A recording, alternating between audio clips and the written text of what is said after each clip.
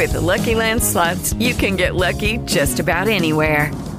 This is your captain speaking. We've got clear runway and the weather's fine, but we're just going to circle up here a while and get lucky. No, nothing like that. It's just these cash prizes add up quick. So I suggest you sit back, keep your tray table upright, and start getting lucky. Play for free at LuckyLandSlots.com. Are you feeling lucky? No purchase necessary. Void where prohibited by law. 18+ terms and conditions apply. See website for details. The following podcast is a Dear Media production.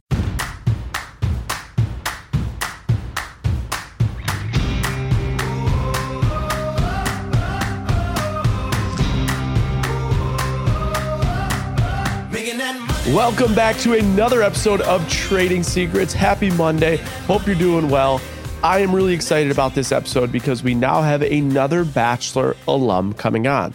I think what you're going to find interesting about this episode is that we do a where were you then, where are you now type interview. So this interview is with Nick Viall. Nick has been on literally every show other than Winter Games.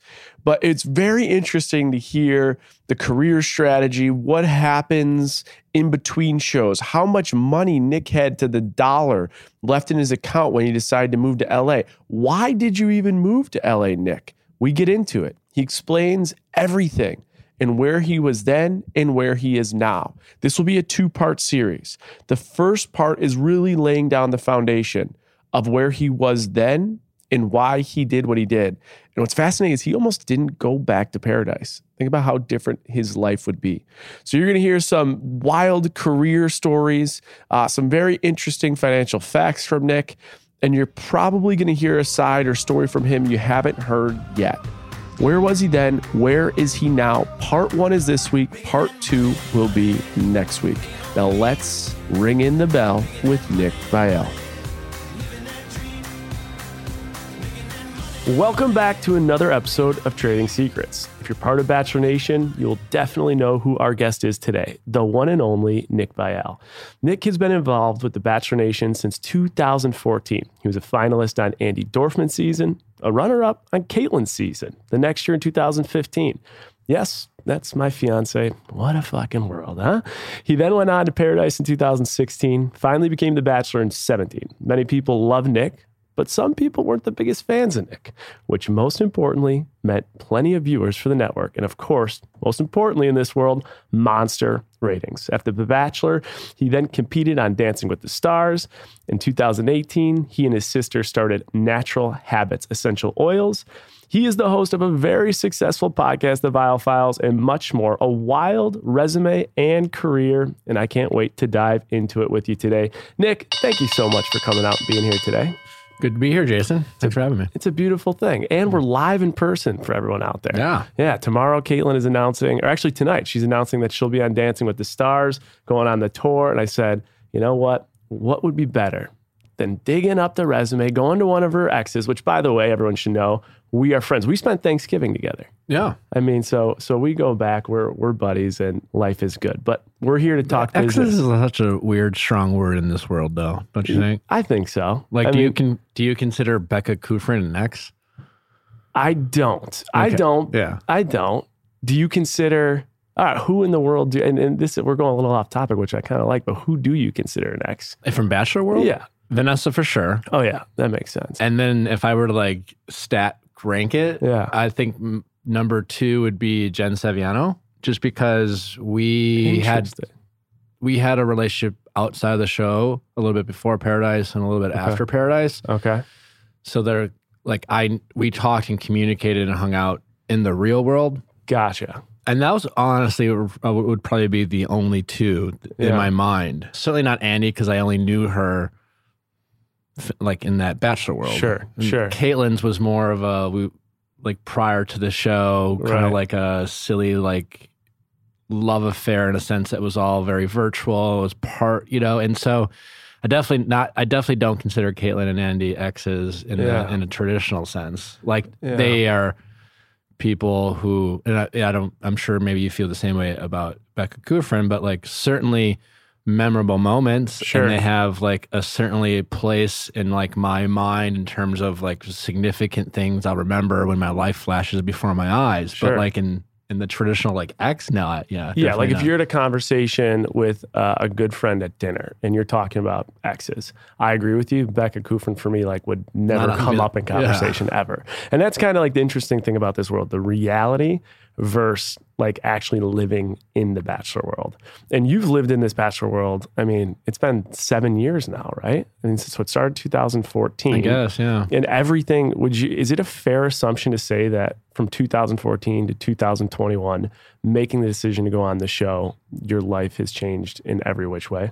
No, yeah, sure. I mean, it didn't at first. After I first went on Andy season, I just went right back to my life before I went on Andy season. Yeah. So between Andy and Caitlin's season, I had every plan, and I did go back. I went back to work. I just worked, and my life in between Andy and Caitlin's season was exactly like my life before I went on the show. In the world, like the world was Bachelor world, and the opportunities that presented themselves after the show were very different than what they were now. Like, you know, but I didn't do bar appearances. I didn't do anything like that. I didn't monetize the experience at all. I mean, I think the first $1 I ever made as a result of going on the show was like 3 or 4 months after Caitlin's season. And it was for, what's the sunglasses that were really...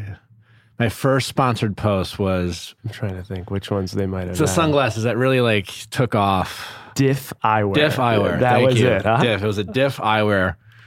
I love that. Instagram post. All right, so that's the first $1 you made. Now, I pulled up a picture of you, Nick, and because I'm looking at your resume, I'm doing the research. I saw that in a couple articles you said that you were always the kind of guy that was working, right? You said at a young age you'd be working for $2 an hour in the neighborhood. I saw that you were a business manager at your school newspaper. You worked at construction in college. You even worked at a grocery store in high school as an assistant produce manager. And so another thing I was looking at was I couldn't figure out, are you a double major in accounting and supply or are you a major in business administration? No, double major in accounting and supply chain management, which is one of those like double majors. Like you had to take like 15 more credits in as a double major. Sure. Okay. Because a lot of overlap. Yeah, of course. It was an efficient double major, but it was a double major nonetheless. And the point is... From the School of Business, though. From the School of Business. Get that in there, you know. Like pump the resume out. Yeah. Not a big deal. But I'm thinking about this interview. I'm looking at you, Nick, and I'm looking at this picture. And I'm showing the picture of Nick when he first went on Andy's season. And I'm saying this guy, double major accounting and supply chain management, is not... I mean, the guy in front of me, the way you look, the tattoos... the swag you got going, everything, it just seems like two different people. And what I want to know is, did you ever expect at this time period in your life that you would get into entertainment and media and be doing it successfully for 7 years?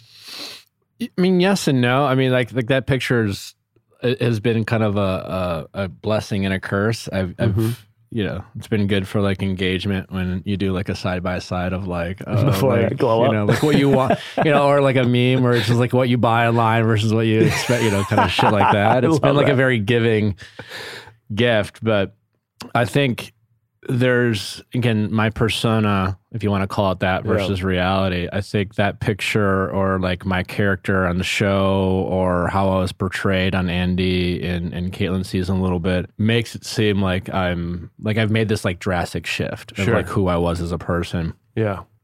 Like that's just a really bad photo. Okay, you know, that's like fair. I wish I could be like, oh yeah, I really like had this glow up, but like I remember I recently got tattoos. It's something I've always wanted to do. I mean, I guess to answer your question, and I think a lot. I don't know how you were, but like there were always times where I thought to myself when I was, you know, working in corporate America, where it just felt like this can't be it for me, you know, like 100%. I mean, like I felt like I like what I do. I feel fortunate to have the job and career that I have, but like, is this it? Is this the most exciting my life's going to be? And so I don't want to sound all like, oh, I thought I always knew I'd, you know, do stuff like this. But I think there was a part of me that had that kind of interest in that stuff. I joke about, like, not joke. When I was a kid, I wanted to be a cartoonist for Disney. I was like artistic, and I got away from that side as I focused on athletics and focused on business. Sure. And it's been fun to tap into that in these past few years, like living in LA, to tap into kind of a more creative side. I think social media in general makes that easier for everyone. I think, especially with TikTok, like anyone can be a creator. You know, the access and that people have to exercising their kind of creative brains is like never before, which I think is exciting for everyone. So like most people are, I think you have kind of different sides to who you are. And I think, there's a lot of cons of social media, but I think a positive has been that ability for people to not be, it's just like you get a job and you get a career and you're like, this is just who I am. And maybe you have a hobby or two, but I think people can now develop different, muscles and different talents.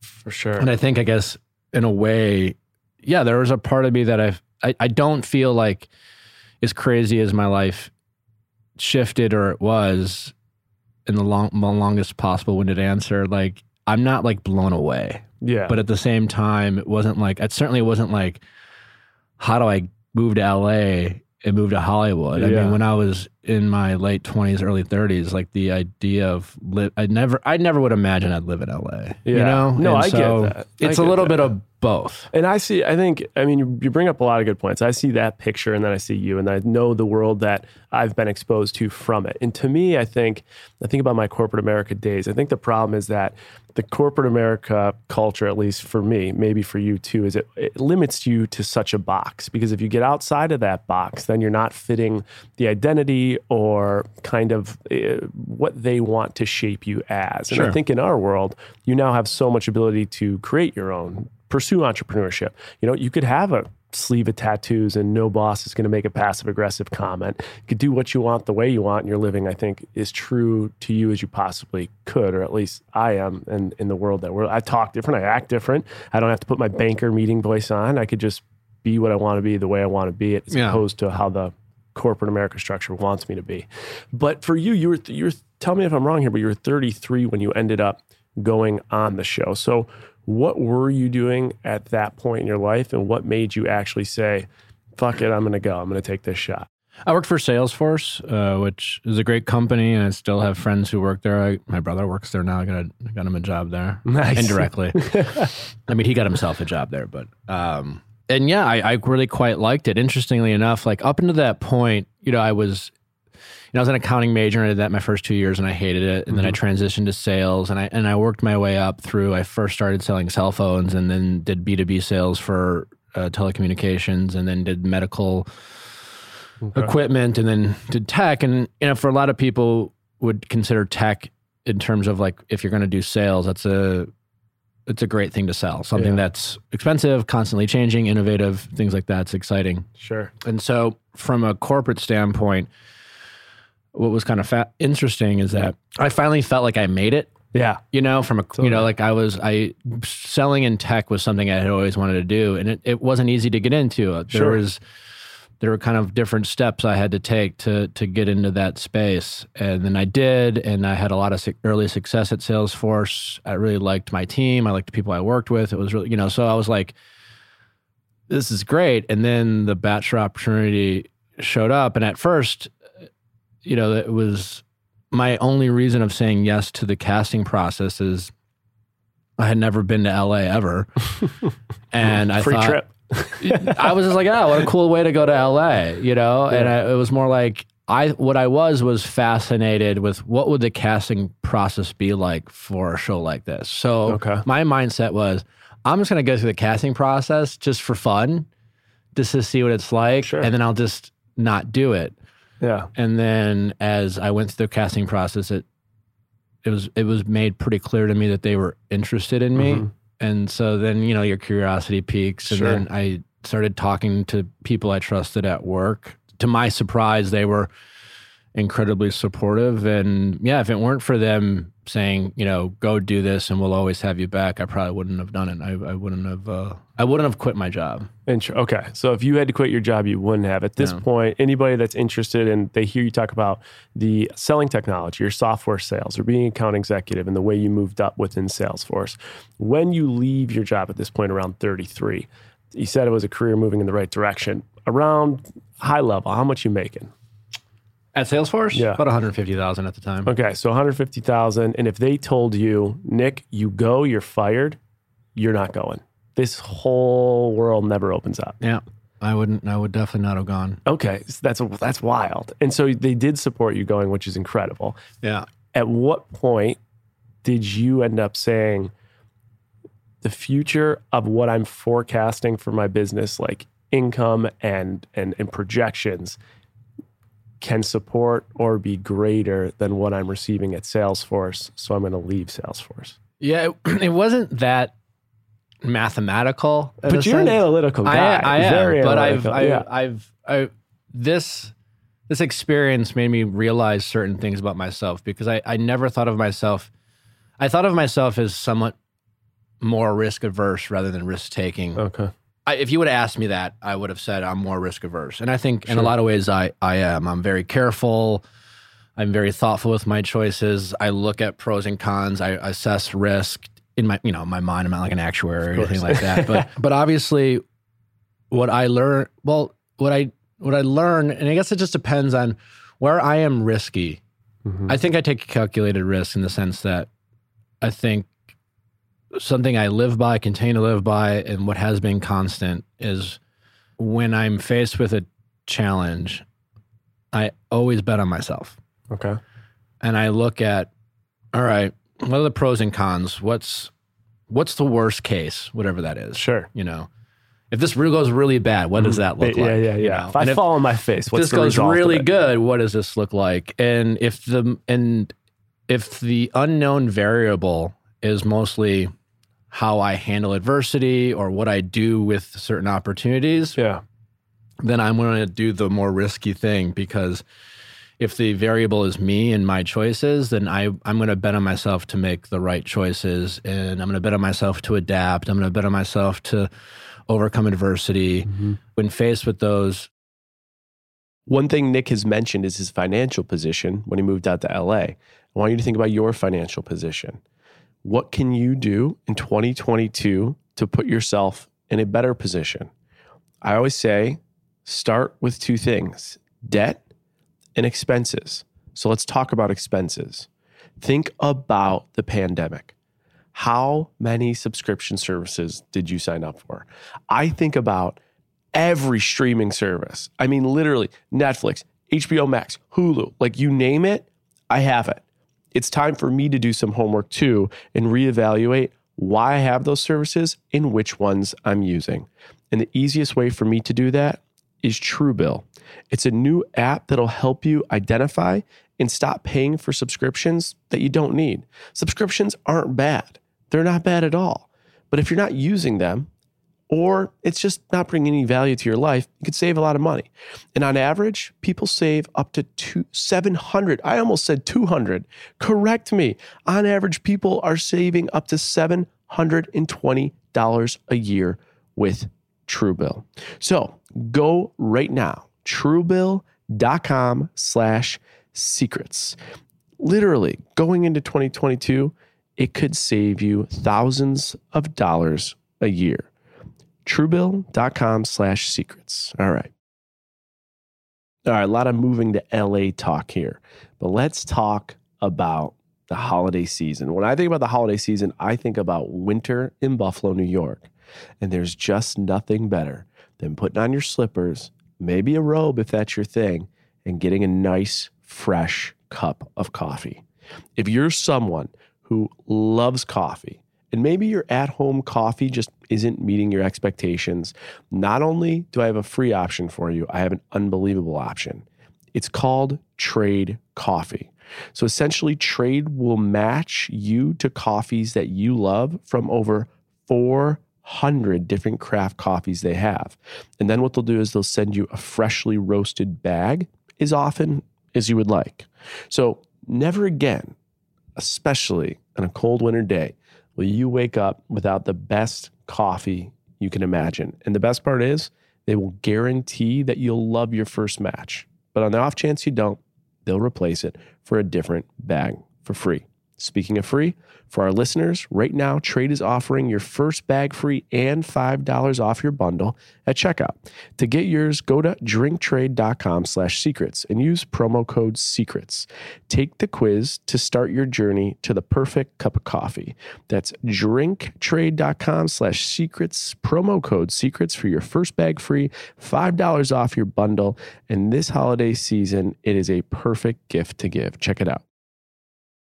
So when I went and left for Caitlin's season, and I was just like, I just kind of leveled with them. Like, did they support you again to go on another season? Yeah. So the first time they were just like super chill and cool. Like, hey man, you should totally go. Like, we'll take you back. You know, at the time, and Salesforce, I'm guessing, is still that to this day. But when I worked there, they had been around for a while, but relative to the industry, they were still considered. They had kind of startup mode, so they were. Their focus was growing. They were always hiring. So they were just like, listen, you're President's Club. We're hiring all the time. Yeah. Are we going to hire someone who's proven to be successful and we like working with? Why would they not? Or are we going to hire someone we don't? So like, whether you go on leave or you quit, like, we're going to hire you back. No liability in them rehiring. Yeah. So I was like, okay, well, it makes sense. I'm like, that makes me feel good. So I took the leave and I came right back. And then the second time, I was just like, I'm just going to level with you. I know this is super crazy and weird, but like, I was talking to this chick and I feel like, I don't know, man. Like, and they're like, all right, again, we want to support you and just promise us that if you don't come back, unless you are done doing whatever this is. If you come back again, be committed to this job. And I said, that's fair. One more shot. And so after, after Caitlin and my journey with Caitlin ended, I definitely was just like, I'm not going back right away. So I took the summer and kind of this, partly it was like, I think my mental health wasn't super awesome after Andy's season. So like, I just needed to kind of decompress. And so I was like, if nothing else, I'm just going to decompress.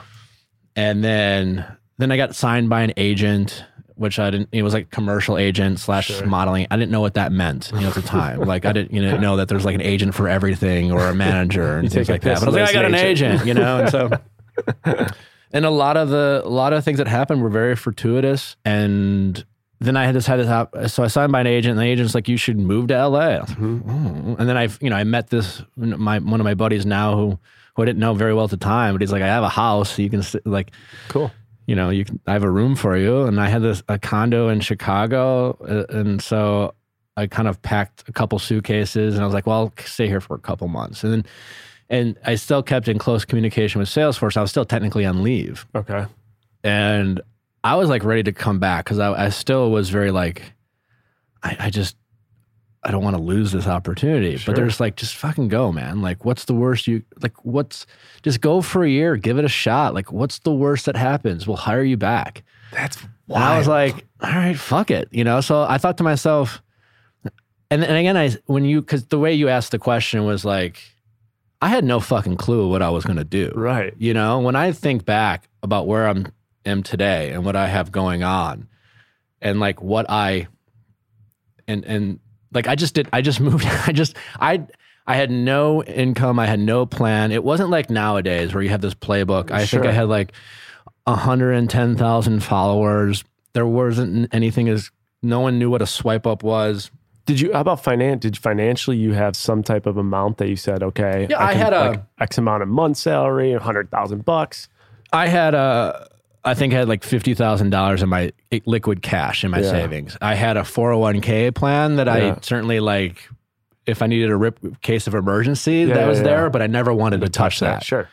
But in the back of my mind, I was like, I don't want to touch this, but I guess it is there. Yeah. So I had about $50,000 in cash that I was living off of. Interesting. So, and again, like I hadn't made, at this point, I hadn't made a dime from my bachelor experience.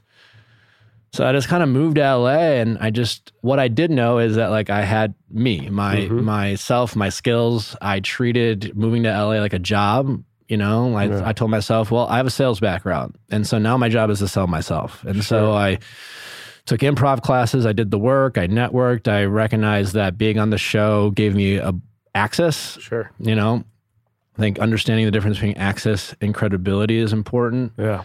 The show gives you access. The show does not give you credibility. Right. That's for sure. It's important to know the difference. That's 100% accurate. But access gives you an opportunity to build credibility for yourself. Yeah. You get in the room with certain people, and then now you have an opportunity to have them get to know who you are, not who they might think you might be. Sure. I just kind of figured it out. There's definitely a lot of luck involved, but there's that, luck is when, opportunity and preparation, blah, blah, blah, blah, blah. And so, things definitely had to work out. It wasn't when I eventually quit Salesforce. Yep. When was the actual time I moved out. I think it was like December. So like it was like December of 2000. I don't know what year it was. So like it was in between Paradise and Caitlin season. Yeah. Gotcha. Yeah. Okay. It's interesting though that Salesforce was the one pushing you to go. So when I went on Becca's season, company supported me.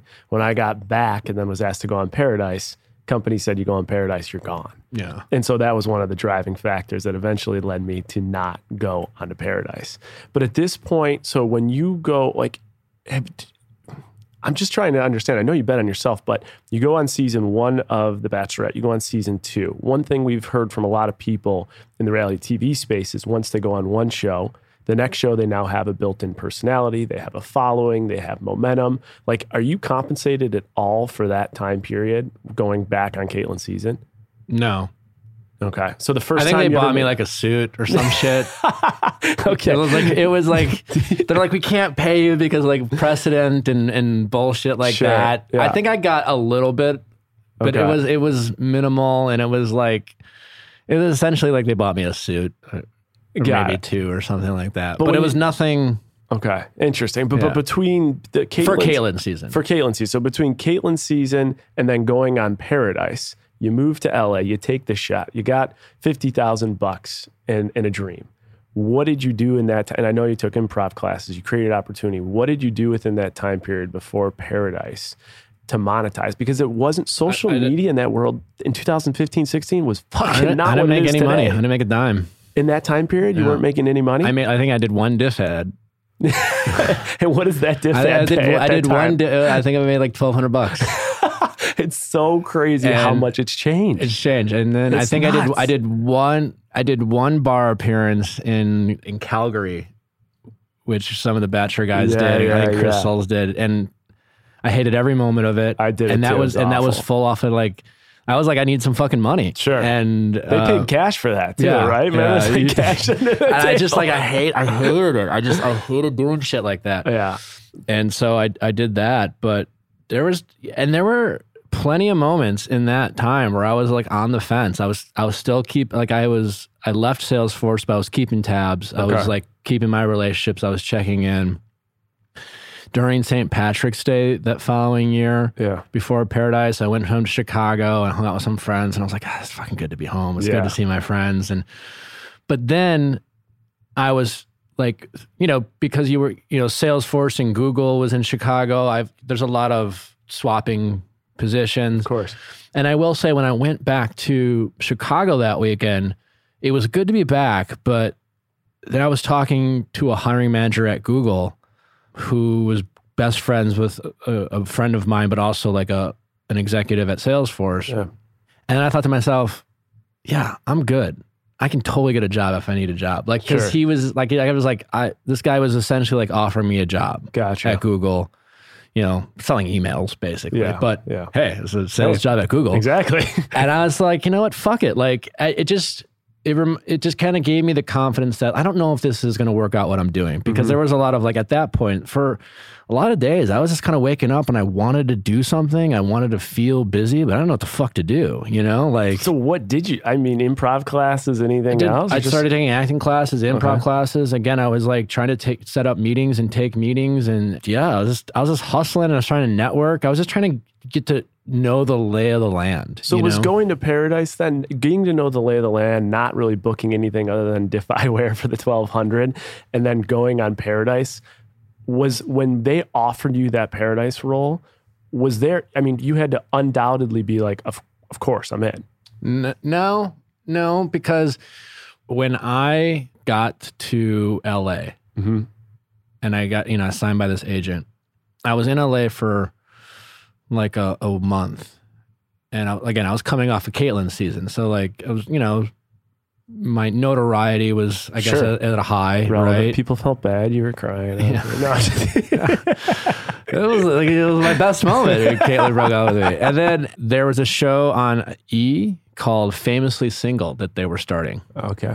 Huh. And I was their big, they wanted me bad. Got it. 2-time runner-up on The Bachelorette. My agent was like, they want you bad. You're under contract, but like, my agent was saying like, I don't know, some high up at NBC would like be willing to kind of like talk to whoever, like the Mike Fleises of the world, whatever.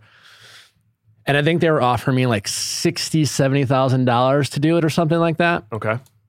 My agent really wanted me to do it. But I just thought to myself, I didn't move to LA just to be on TV. Okay. $60,000 would help me out right now, big time. Sure. But I was thinking big picture. I left a job making $150,000 a year, and it was a job there.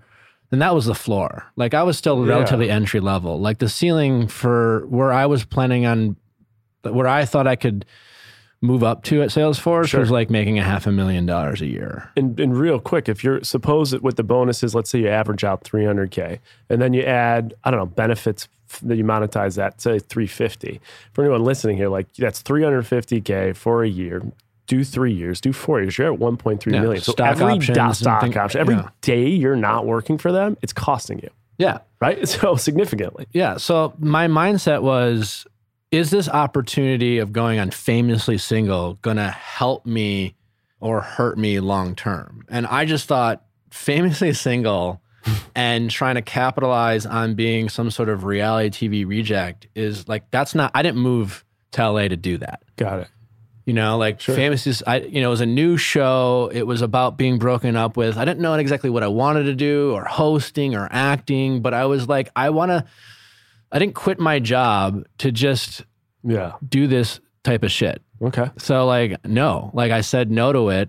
And, my agent was all mad at me, but I was just like, I thought to myself, if I did this show, I might as well just go back to work now and make money. It's a wild move. Sitting in LA for a year, not making much, getting offered a whole show at E! And turning it down. That's crazy. And they ended up casting Josh Murray instead.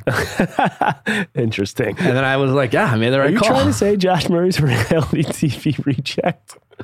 We all are, Jason. I know. Because I almost self-deprecate. I was like, well, you didn't want to be one, but we are. And what I wasn't trying to do is monetize that. Sure. And whatever. If someone did it, for me, it just wasn't the right call. And for me, the benefit of quitting Salesforce, I was giving up something, right? Sure. And so for me, every decision I made, I had to compare it to like, well, is doing this going to help me like grow, be more successful? Is it going to help me gain credibility? Because again, I already have the access. I don't have the credibility. So like, is going on Famously Single going to give me more credibility or less? Because I don't need more access. Yeah.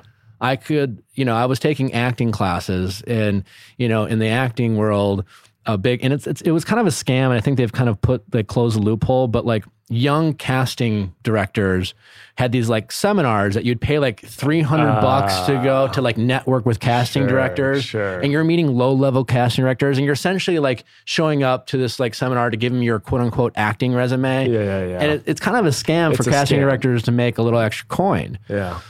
And I went to my first acting class and I was referred to my first acting class to a casting director at NBC who was still a friend of mine. Okay. And I was in that room and they were a Bachelor fan. They took a general meeting with me because I was a Bachelor fan. Sure. I was at a bar and her secretary saw me and said, hey, have you ever thought of acting? my boss wants to meet you. I knew she wasn't interested in casting me in a show, that she probably was a Bachelor fan. But from that moment on, she befriended me because I took that meeting, I answered her questions, but then I asked for advice and career advice. I didn't ask for a role. I asked for like, what work can I do? And she kind of took me under a wing and she set me up with another general meeting.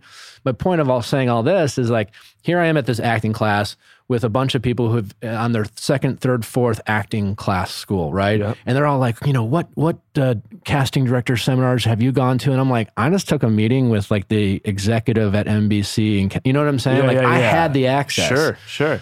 And so that's what I mean. Like every decision I made was like, is this going to give me more access or not? So anyways, fast forward to Paradise. The reason why you're like, oh, was that a sure thing? Because me saying yes to Paradise contradicted my decision-making up into that point. That makes a lot of sense. And so I was really reluctant, but at the same time, at least I had a relationship with the show. I knew like some of the producers that I did trust, despite them being producers. And instead, it was still the Bachelor franchise on ABC, not Famously Single, a show that didn't even exist on E, So it was like network television versus cable, et cetera, et cetera. My friends were going, so my reason for saying yes was not because it was going to give me more credibility or more access. At that point, I definitely the funds were getting low. Yeah. I was definitely and I was really close to moving back. It was definitely like, if I didn't say yes to Paradise, I was going to go back to work. Wow. I had a bunch of friends going on Paradise, and they were all like friends like Jared and Tanner who had gone the year before, and they're like, dude, it's fun. Yeah, just go. It's not the same. Yeah, it's fun. And finally I just kind of said, fuck it. And one of the producers who just said, you're just going to have to trust me. And I said, I guess, fuck it. I guess I'll just trust you. And I went. It's interesting talking to Nick about his earlier life, career trajectory, some of the financial moves he made, and even his financial positions. But now it's time to think about your specific early decisions, your early investments. Or maybe I'm saying that and you're like, I'm not on it. I didn't really make any investments early. That's because it's difficult and confusing to start investing. It's not easy. There's a lot of barriers. There's a lot of knowledge barriers, understanding, and just the whole mental block of getting going. But you got to get on it, and you got to get on it now, especially with inflation moving the way it is. So there are so many tools out there, and there's one tool I want you to keep in mind. It's public.com. Not only can you invest on public.com, but it's huge on the learning experience, on stocks, ETFs, or crypto. I mean, Public will make it easy to learn and invest. And the biggest thing is, with investing, people don't want to feel stupid because they don't know. But the whole foundation of Public is built on community. So you can learn from other investors or talk to other early investors. So start investing right now with as little as $1, and you'll get a free slice of stock up to $50 when you join public.com today. Visit public.com/trading secrets to download the app and sign up using code trading secrets. That's public.com/trading secrets and code trading secrets. A lot of the conversation with Nick is going down memory lane. How about for you though? When you think about memory lane, what do you think about? Maybe it's not Bachelor in Paradise moments, or being the Bachelor, or being on Dance with the Stars. But maybe there are some amazing stories in your life that you wish you had preserved. There is a company that will help you do that now called Storyworth. They're an online service that helps you and your loved ones preserve precious moments and stories for years to come. It's literally, you think about spending a lot of money on a gift or something sentimental, this will hit your sentimental bucket every day. So what happens is every week, Storyworth will email your relatives or friends a thought-provoking question of your choice from a vast pool of different options. And then each unique prompt for their answers will be captured in the story.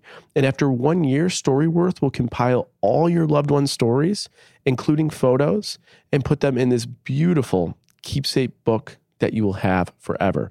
It is the sentimental gift that'll have, your friends or your family saying like, whoa, this is unbelievable during the holiday season. So I'm giving those I love most this personal gift, and you could do the same. Go to storyworth.com/secrets and save $10 on your first purchase. That's storyworth.com/secrets to save $10 on your first purchase. I'm just trying to think of the differences. Obviously, network TV, you don't have access, it's not going to do credibility, and it's certainly, you can call me out right now, it's not going to pay you $60K, which the other show would have paid. Paradise? Yeah. No, I mean, I negotiated different than I think. It wasn't close to that. It was about a third of that. Did you negotiate a guaranteed rate? Yeah. So it knew that it would keep you there for a little bit. Smart. Or they Guy's did, smart or man. it wasn't my problem, and I wasn't afraid of going home. If you want to send me home day one, I don't I'm care. still getting the paycheck. In fact, given like what I wanted to do, that was like, at the time, like best case scenario. Show up for a day, get my paycheck, and you send me home night one. Great. Actually, yeah. I mean, at the time, my mindset was like, I was very reluctant to go into that world. I had a lot of like trepidations and fears, and I always kind of, I felt like up until that point, I couldn't win in that world. Yeah. And I want to ask you about Post Paradise. Before I do, though, you touched on the acting thing. And it's something that no one from Bachelor Nation has done effectively. And there's probably a million reasons why, because we're not actors. But do you think anyone can effectively go from Bachelor world to acting with the experience? And because you did act for a little bit. Like, how difficult is that world? You did? Yeah. So tell me a little bit about just that industry, a guy that knows nothing about it. I mean, it's a tough grind. Well, if I ever make it, like I've had some small roles. Yeah. And the role I just played, I actually played myself, and that's the first time I ever agreed to do that. But it was well written, and I felt good about the decision, and like whatever. How do you even get so you just said you did a film. How did you even get that opportunity? I mean, I have a theatrical agent. Interesting. Yeah. Do those like little cameos and shows and stuff, like, can people make a living off that? No. Yeah, hundreds of bucks you're making for a cameo? I have no idea what I made for this role. In fact, when it comes to, maybe I shouldn't tell, like I do it for free. Right. Because I'm doing it for the experience and the work and the credibility. And the credibility, right? I'm fortunate enough that I'm making money in other aspects of my life and career. And a lot of it. Pardon me? And a lot of it. And I don't care about the money.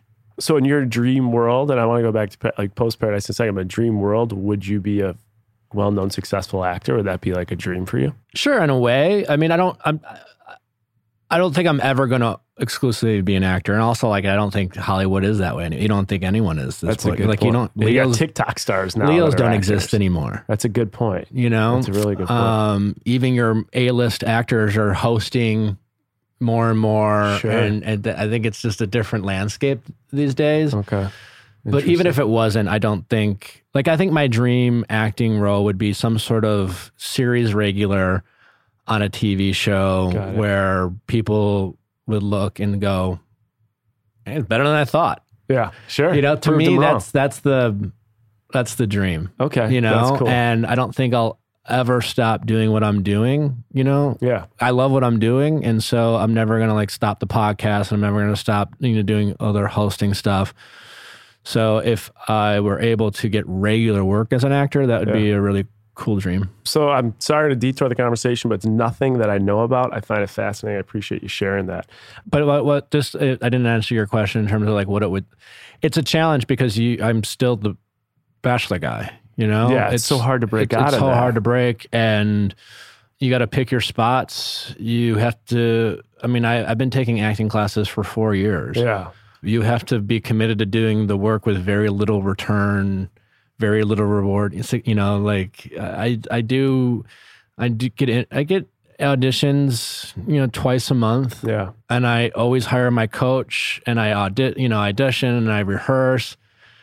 I'm assuming I'm not getting the part, but you do it over and over and over and over and over and over and over and over. But two auditions is like in the acting, because we had an actress on, and they'll do hundreds of auditions. So 2 auditions is nothing. Right? Yeah, relative to the average person. And I have had I'm on average, and during pilot season I might get more and things like that. Okay. But yeah, I'm fortunate. Like it's all like it's just like gravy, and so like will I ever make it? I don't know, but right now it's a passion project of mine and something I'm fortunate living in LA that I can continue to do. And as long as I have representation who's willing to pitch me out for certain roles, and one day all it takes is one shot. One last question about this before I go back to Post Paradise. But I think, Caitlin has done a really successful job of, people will call her like the Off the Vine person or the Dancing with the Stars person. And you and your podcast, people might refer like, oh, he's the podcaster.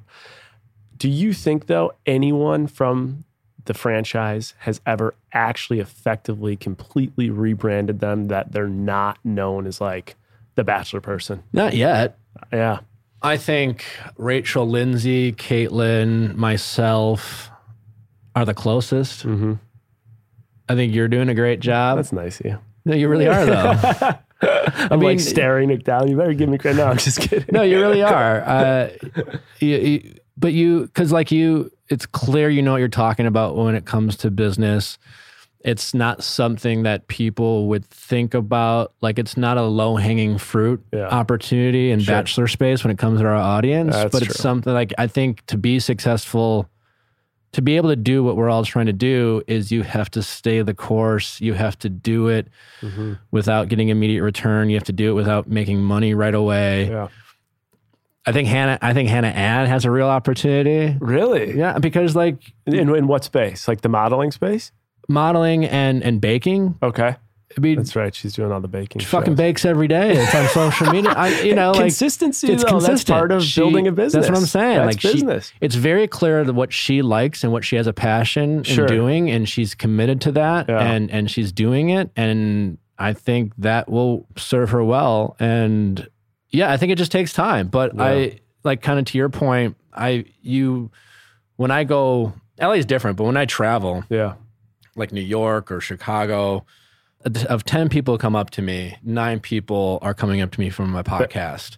Oh, really? Now. Well, and there's been a shift in the past year. That's huge. Yeah. That's a huge change. Yeah. That's awesome. And I know Caitlin's the same way. And same thing, when people come up to me and if they say anything about Trading Secrets or Restart, my excitement level is 15 times. Yeah, and someone's like, it's back, Caitlin. So yeah, I think it's tough. I think it just takes time. Yeah. And part of it is because the Bachelor franchise is still popular. Caitlin, myself, you to a certain degree, Rachel working for Extra is still talking and covering the Bachelor. So, and that's the challenge of like, it's just like, fuck, I want to like get away from it. But like, also it's like my audience, like, and it's a challenge. I saw an interview that Matthew McConaughey did about like, just being like, I'm not doing rom-coms anymore. Fuck it. I don't care if I don't work anymore.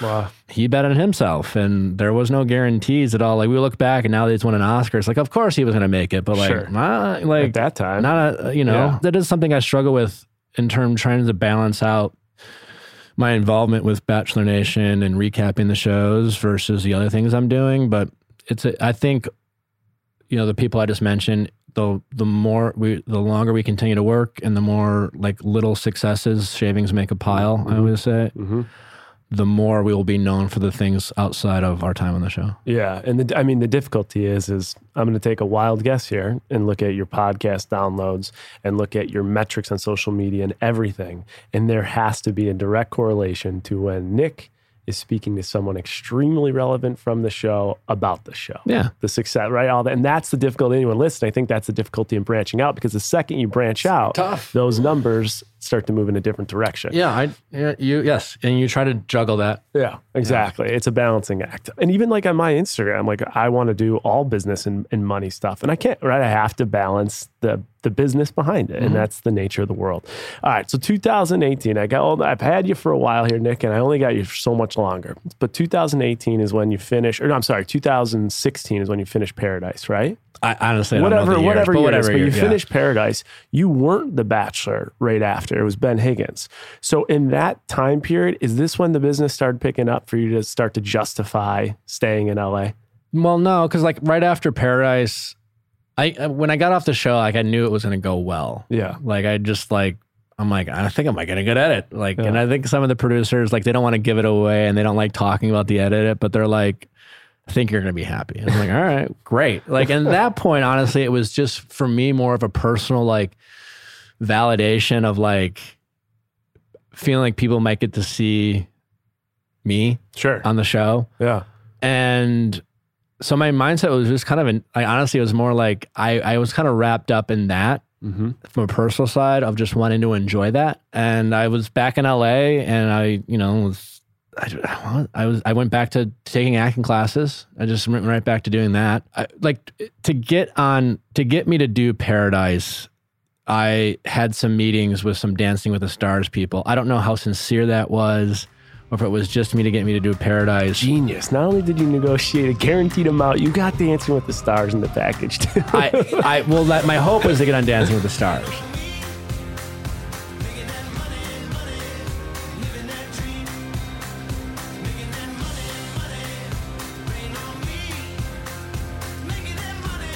Ding, ding, ding. We are closing in the bell with the one and only, the Curious Canadian on Nick Viall's podcast. This is only part one. You could tell where we ended, guys, right? So we ended with him talking about wanting to go on Dancing with the Stars, but then becoming the Bachelor. And let me tell you what, part two, I think, is about 3 times better than part one. Part one was a great start because we got a foundation for Nick and some of the things that you usually don't hear from what's next and what was before individuals from the Bachelor franchise went on the show. We heard what was before. Next episode is what's next, which is a fascinating one. And that's why we made this a 2-part series. So one of the biggest guys I know who is a critique master of Bachelor alumni is David Ardoin. He rips, shreds, pumps, acknowledges, inspired by, does it all with the franchise, A to Z with alumni. I'm telling you, he needs his own Instagram where he can just comment and give us his true opinion, because every time he gives me his opinion, I'm blown away. We got him. He's here, right now. David Ardoin. Thank you for coming on The Closing Bell. Nick Viall, part one. Let's go. Hey, thanks for having me. Yeah, I mean, you summed it up well. I probably consume way too much of my personal time on Bachelor Nation, and I think you being thrust into it has just amplified it for me. But I'm as normal of a guy as it can be, and I couldn't be more of a consumer of Bachelor Nation. So when we got Nick on the pod, I've always been a very I still don't know if I like him or not. I just listened to him for an hour and a half, and I still don't know if I am really on board with the Nick Viall train. But such a good teaser line. Let me give you a quick take on Nick. Before I met Nick, especially naturally, because he was big part of Caitlin's season, I didn't think I was going to like him at all. In fact, I was like, I'm going to really not like him, right? And I met him, and I think the way I was perceiving him, at least on social media or on TV, versus what was in person, I don't know that I've ever been that far off with someone. And so when I met him, I actually really liked him, because he's so different, at least to me, than what I was perceiving. And he was nice. He was kind. I think I was expecting extreme arrogance, and I didn't get that at all. I got more personable, intrigued, wanting to have a conversation. So I think if you met him, you would definitely feel more different. His energy and stuff, it's different than when you're just watching him maybe, or listening to him. The podcast did help for whatever it's worth, my care of likingness for Nick Viall, because it's such not an important topic. But you could tell just the way he didn't pursue other opportunities in between shows and really chase the fame was really interesting, because you would think, if as an observer, 2-time runner-up, then Paradise, then Bachelor, this guy must have been chasing it, looking for the next and the next and the next, and then he turned down that the other show that he got offered, the Famously Single or whatever. Yeah. It made me respect him a lot for what it's worth, Nick, if you're listening. I think it was right there. I want to cut you off because I don't want to go over that, because I don't want to miss that. I was really impressed that he turned that down, because I was a little confused, though. It seemed a little contradictory, but also impressed when he explained it. It seemed contradictory because you turned that down, but then you went on Paradise, which is the shit show. But when he explained, he's like, well, this is ABC Network. My brand is already built with them. I know their credibility. This is a new show. Who knows what it's going to do? and the fact that he was kind of dwindling on funds and they were paying $70K, $60, $70K for him to have his own show, and he said no. Yeah, really impressed by the thought process behind it. Has anyone from Bachelor Nation ever crossed over from ABC to another reality TV show network and had success? Had success? I don't think so. Exactly. I mean, the one guy who's clearly had success and he's taken over the show is the new host, right? So he went from being in the NFL to new host of The Bachelor to then being The Bachelor, and then became a very successful host and a successful sports broadcaster, because that's his background. Now coming back to host The Bachelor. But no one has done like a real, like I remember that guy, Chad, I think it was Chad Johnson, the big villain. He went on a bunch of reality shows, but I don't think it worked out for him. Like, I don't think he like cleaned his edit up in any way. Now we know that, at least there's speculation out there, that Blake is going on a show. Yeah, I was just going to bring that up. There's a lot of news articles. That's all out there. So we'll see how that goes. But I'll be cheering for Blake. I remember meeting someone from MTV and them saying like their cast, Corey Wharton from The Challenge. And he was telling me, he's like, yeah, man, we kind of know it's great. Like in MTV world, we know that the ABC guys and girls, you guys are going to get like the better, you guys are going to get the better brand deals. And like you guys are held, I mean, reality TV in general is held like at a very low rate, but the ABC Bachelor is held at like the top of the pinnacle of reality TV. All right. So playing on that, I think we're going to use this opportunity for a recap since we have part 2 coming up. Sure. And we'll get more into Nick himself as a guest. I kind of want to do a State of the Union on The Bachelor. Okay. In this recap. And we're kind of trending in that way, talking about comparables. Where do you think the show is going in terms of long-term viability? I mean, from the ABC side, do you think producers, do you think Mike Fleiss, do you think he's worried about like, you know what, I think we're losing momentum. I think ratings are down. I think the way that people are consuming cable TV is down. Let's start with there. What do you think the long-term viability of it from a show from ABC's point of view? Take on the show. The show is going to have to, I think, from the little I know, the production is going to have to continue to change drastically. It's going to have to change drastically because, and you're starting to see it season to season, because the appetite of the consumer is changing drastically. And not only that, but there's so much competition.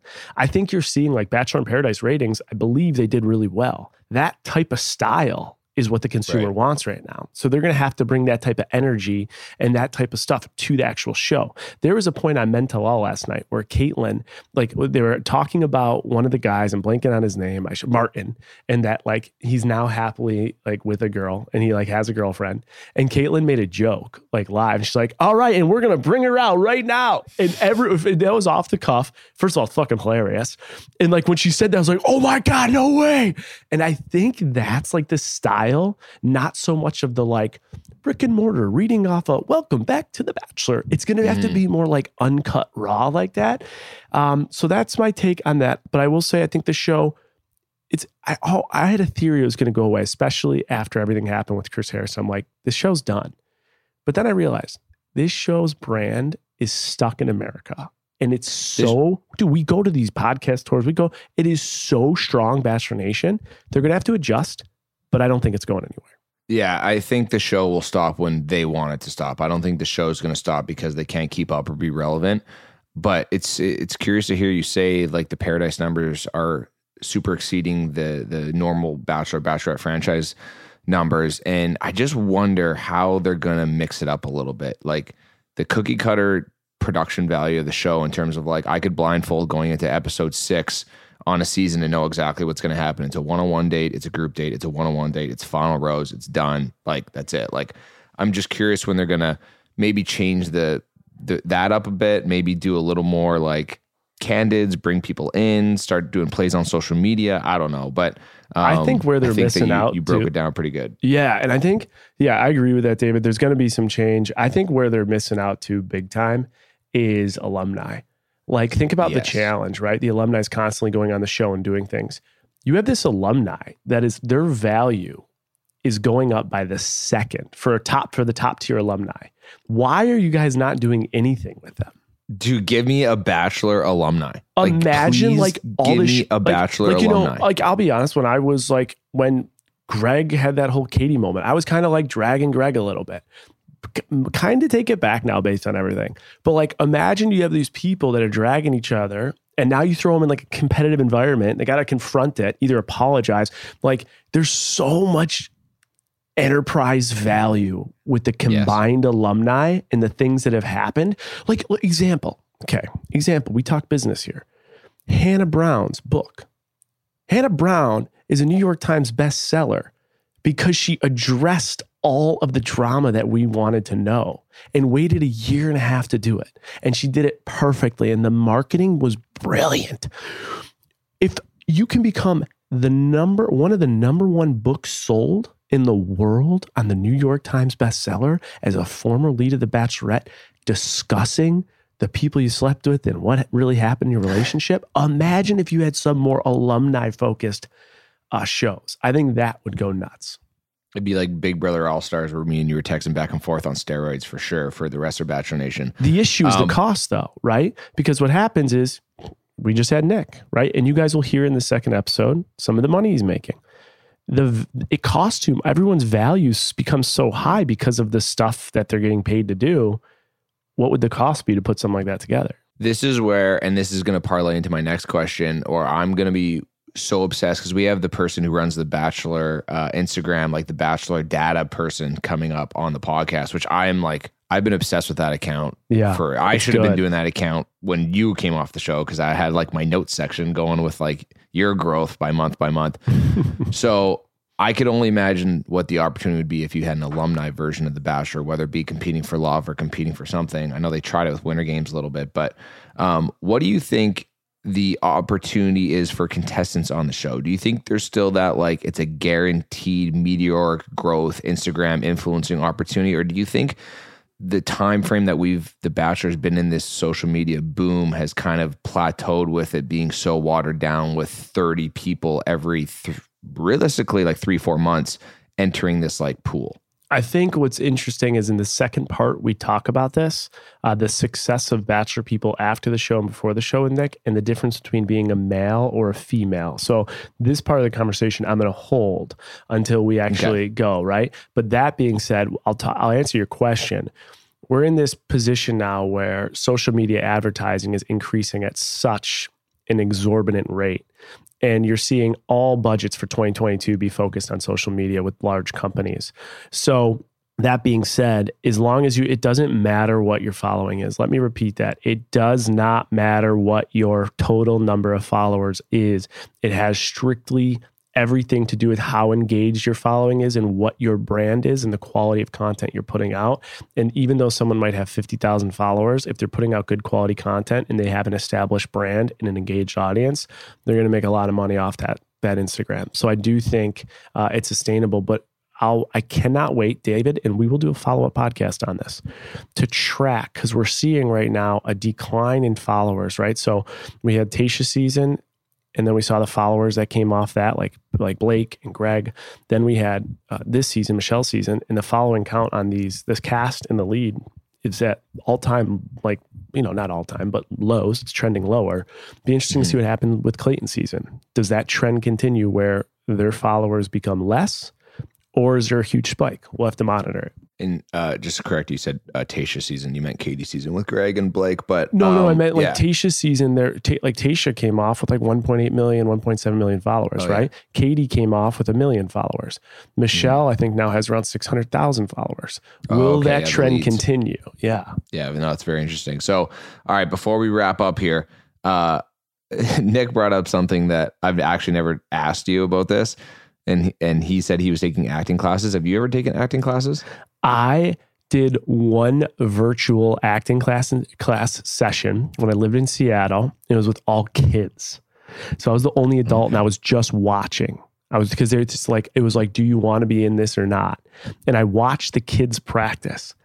It was fucking insane how good they were. It was so good. And I followed all of them and I still follow them on Instagram. No way. But Nick got me thinking like, who knows if I could do, like, okay, likelihood that I will ever do anything in acting, 0.1%. But like, I find that whole world fascinating. And so I think I'm going to take acting classes just to learn about it. Just like, so here's an example. Like tomorrow I go to Detroit And I'm going with, there's something called 3 Ring Circus where they do, it's all for professional speakers. You do a 2-day boot camp on how to actually professionally speak, like the psychology and strategy behind being a professional speaker.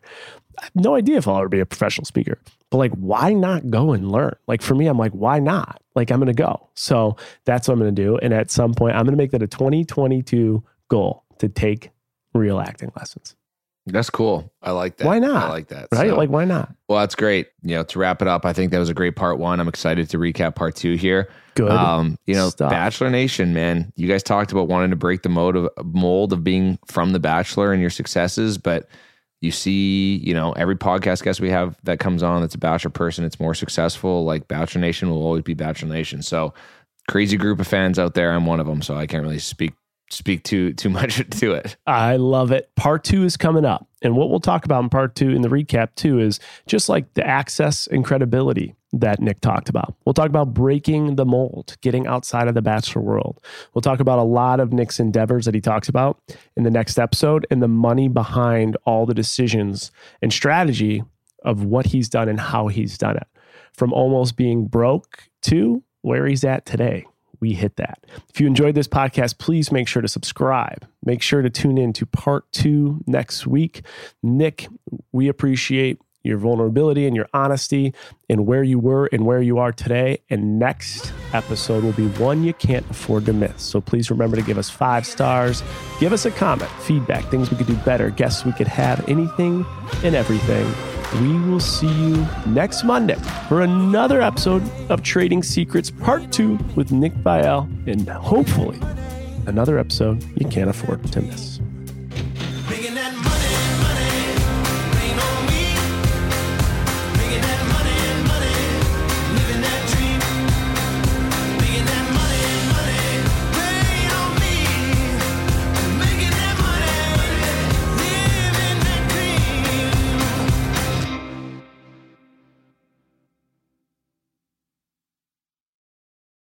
Lucky Land Casino, asking people, what's the weirdest place you've gotten lucky? Lucky? In line at the deli, I guess? Aha, in my dentist's office. More than once, actually. Do I have to say? Yes, you do. In the car before my kids' PTA meeting. Really? Yes. Excuse me, what's the weirdest place you've gotten lucky? I never win and tell. Well, there you have it. You can get lucky anywhere, playing at LuckyLandSlots.com. Play for free right now. Are you feeling lucky? No purchase necessary. Void where prohibited by law. 18+. Terms and conditions apply. See website for details.